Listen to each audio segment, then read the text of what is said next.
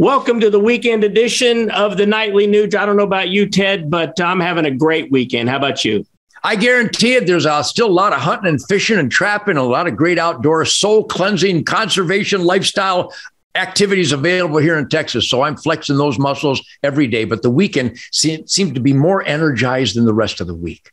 You know, I just came in from busting a bunch of clay pigeons with my son, Zach. I mean, what a fun, great outdoor activity. I mean, you know, just standing there, basically BSing and honing your skills, you know, just being outdoors, hunting, shooting, whatever it is. It's the greatest place to be. Yeah, Shemaine and I do a lot of trigger time down at the range. She's got a wonderful pink zebra AR, and she is really, really good with it. We practice not just the aim small, miss small marksmanship discipline, which is extremely gratifying, extremely challenging, extremely important. But in this day and age where we're living in a world of engineered recidivism, where the court systems and the so-called legal system continues to release the most dangerous people in the world, familiarity with your firearm, immediate access to your firearm, and tactical training could make the difference between life and death. I think it's time to celebrate a Kyle Rittenhouse responsibility of good over evil. And even though the shooting sports are fun, very gratifying and challenging, right, it's a martial arts when you really get down to it. Unfortunately, in this day and age of engineered recidivism, that marksmanship and tactical capability could very well mean life and death. So get out there, get down to the range, and like Keith said, clay birds, that's a lot of fun, but it also gets that hand-eye coordination and tactical swinging and target acquisition and familiarity with that wonderful tool known as a keep and bear firearm celebration. So everybody spend as much time as they can with the trigger time. It can cleanse the soul and save your life. You know what, Ted? You actually have a great story that I hope you'll tell here, where your tactical training came into perfect use when you were out at your ranch down there, when you found yourself being attacked by a wild animal. Just an incredible story. And what you say you do, you proved. Why don't you tell our listeners about that one? It is quite an amazing story. I've carried a gun all my life since I graduated from high school. I've always had a clean handkerchief, a pocket knife, a belt knife, a chapstick, a lighter, my wallet with identification, a few bucks in it, sometimes very few. But I always have a firearm with lots of ammo. Back in the revolver days, I had a pocket full of speed loaders, and I carried a 357. I carried a 44. I carried a lot of 38 special ammo because being a farmer and a rancher, you run into varmints every once in a while. And it's one of the reasons I wear miracle ear hearing aids. So when I get up in the morning, I continue that familiarity with tools that come in handy every day of my life. I train with my Glock 10 millimeter, and I carry some good, strong, original Jeff Cooper ballistic 180 grain ammunition, some Remington stuff. And so I'm out doing my chores, checking the traps, and my dog, Happy, Sadie, and Coco, they're the world's greatest squirrel hunters, and they give a certain howl, a certain yip when they're on a squirrel. I can tell the difference between a squirrel or a rabbit. They make a different sound when it's a raccoon, and if it's a wild hog, they really light up. And it's a lot of fun because it gets me, you know, I don't do the treadmill. I've chased dogs chasing hogs. That's how I get my exercise. And I'm always ready. And when I train every day, I train from concealment. I train from clearing my gun and coming to target as smooth and accurately as I can. So I train with a 10 millimeter, and I trade out my hearing aids to hearing protectors. I got little ear valves that I immediately put in when I load the dogs up. Well, checking a trap down in the southeast corner of our property, I heard the howl of a squirrel. I went, all right, they got a squirrel going. So I grabbed my suppressed 22 Ruger, and I went after what I thought was going to be a fox squirrel shoot for the dogs. I was going to make the dogs happy. Well, that squirrel howling erupted into an unfamiliar, intense cadence of dog speak. What? That's not a hog. Maybe it's a hog that they've got a hold of, because it was really intense. So I went over to the edge of the fence and I looked, and they've got a calf antelope. We have exotic animals all across Texas. You never know what kind of animal you might run into, but we have Gemsbok, an African giant 600, 700 pound antelope with long saber type horns that are notorious in Africa for being the number one killer of lions. They're very aggressive. I was aware of our Gemsbok being very aggressive. We never approached them in the four-wheeler. We always gave them a wide berth to avoid any confrontation because they will charge.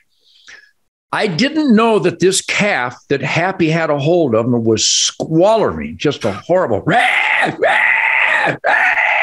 And I'm going, oh my God. So I dropped the 22, crawled under the fence, and I went to grab Happy, who's really got a hold of this calf. And I could tell there's some locomotive coming. And it's the huge cow Gemsbok with these giant saber horns.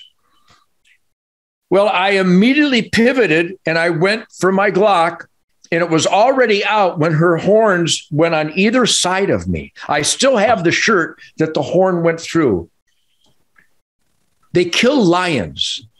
I'm just a guitar player. I'm old. I have new knees, but I was Bruce Lee for about 6 seconds, Keith. And before I hit the ground, the 10 millimeter was up. Dumping rounds, I train close quarter, not pulling their gun out in front of you, because if you're in a close quarter combat situation, the bad guy can get a hold of that gun. So I train retention, close to the body shooting. Luckily, I had the ear protectors in. As I hit the dirt, I got off 2 or 3 rounds, I don't know how many. And they all went towards it, the Gemsbok's head and throat area, which buckled her temporarily. But she swung those horns again. I remember dodging them. Now the dogs have got this giant 600, 700-pound cow Gemsbok by the hindquarters, but she's still raking me and pushing me on the ground. I am frantically shoving my body backwards with, you'd think my legs were still teenage legs. And it was life and death. And I'm having flashes. Who's going to find me? There's no way this old guitar player can survive an attack by a mother protecting her calf. This giant antelope protecting her calf. I kept the rounds going. I carry 15 in my Glock 10 millimeter. They're all 180 grain Remington stuff. So they're hitting her as hard as they can for a handgun. Now I can see that her neck is swinging because I busted some stuff inside. She finally turned to get the dogs, which gave me a shot at the side of her neck. I gave one and she buckled to the ground. I'm frantically pushing myself backward, touching off rounds. Wow. Life and death. She now turned to get the dogs and she gave me a shot at her shoulder. I had a couple rounds left in that magazine. I gave her 2 behind the shoulder, and I could tell that she buckled. I'm still on the ground, scrambling backwards. I did a tactical reload. The dogs are now haranguing her.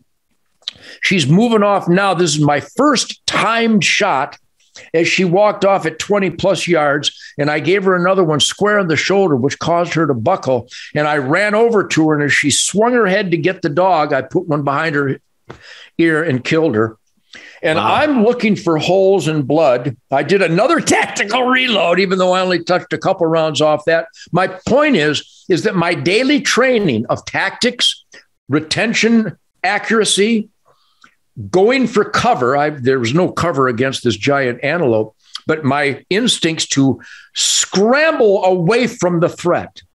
All this, I've trained with Navy SEALs and Army Rangers and the Green Berets and Delta Force, and they've taught me distance, accuracy, control, cover, and all that came into play. And it's the only reason I'm alive today. Number one, because I carry a 10 millimeter instead of a 9. Number 1A, I know what Gemsbok are capable of, so I immediately went into defense mode. And number 3, my training allowed all my shots to register. And number 4, God loves me. You know, I'm an activist. I know that freedom isn't free, and I fight hard every day. And I'm convinced at that moment, on that morning, that the only reason this old guitar player was able to dodge the horns of an antelope that God designed to not miss. They're known to shish kebab lions. I'm not a lion, but somehow my tactical training, my familiarity with my firearm, to know that my shots meant something with a caliber that means something. But it was strictly a miracle that I wasn't killed that morning. And it's because I am convinced that God has plans for me, that God wants me to fight for America, for freedom, for the Constitution, for justice, for good over evil. And all I have to show for that is I had some scratches that day from scrambling backwards on the ground. And I had an awful lot of caliche under my fingernails from pushing backwards. But I protected my ears because it was all close quarter shooting till the 2 time shots. And it was all over in, I'm going to say 6-8 seconds. Wow. It was such a flurry of ferocious life and death combat that there's no logic why she didn't skewer me, other than that I had some capabilities from a lifetime of knowing those capabilities, honing those capabilities, and sheer luck. And we never did find the calf, but we had about 600 pounds of delicious venison that I donated to a soup kitchen and some homeless shelters here. But it was a life and death moment that if I didn't carry a 10 millimeter and I didn't know how to use it and I wasn't tactically trained to avoid life-threatening conditions and God wasn't on my side, I wouldn't be here today. That is a spellbinding story. I hope you guys all enjoyed that as much as I enjoy listening to that. And if you come back next week, we're going to have some more hard-hitting editions of the Nightly Nuge. Have a good rest of your weekend, buddy. Great story. You bet, Keith. Remember, everybody, it's keep and bear arms, not keep and truck arms, not keep and closet arms, not keep and drawer arms. It's keep and bear arms. Have a great, great weekend, everybody.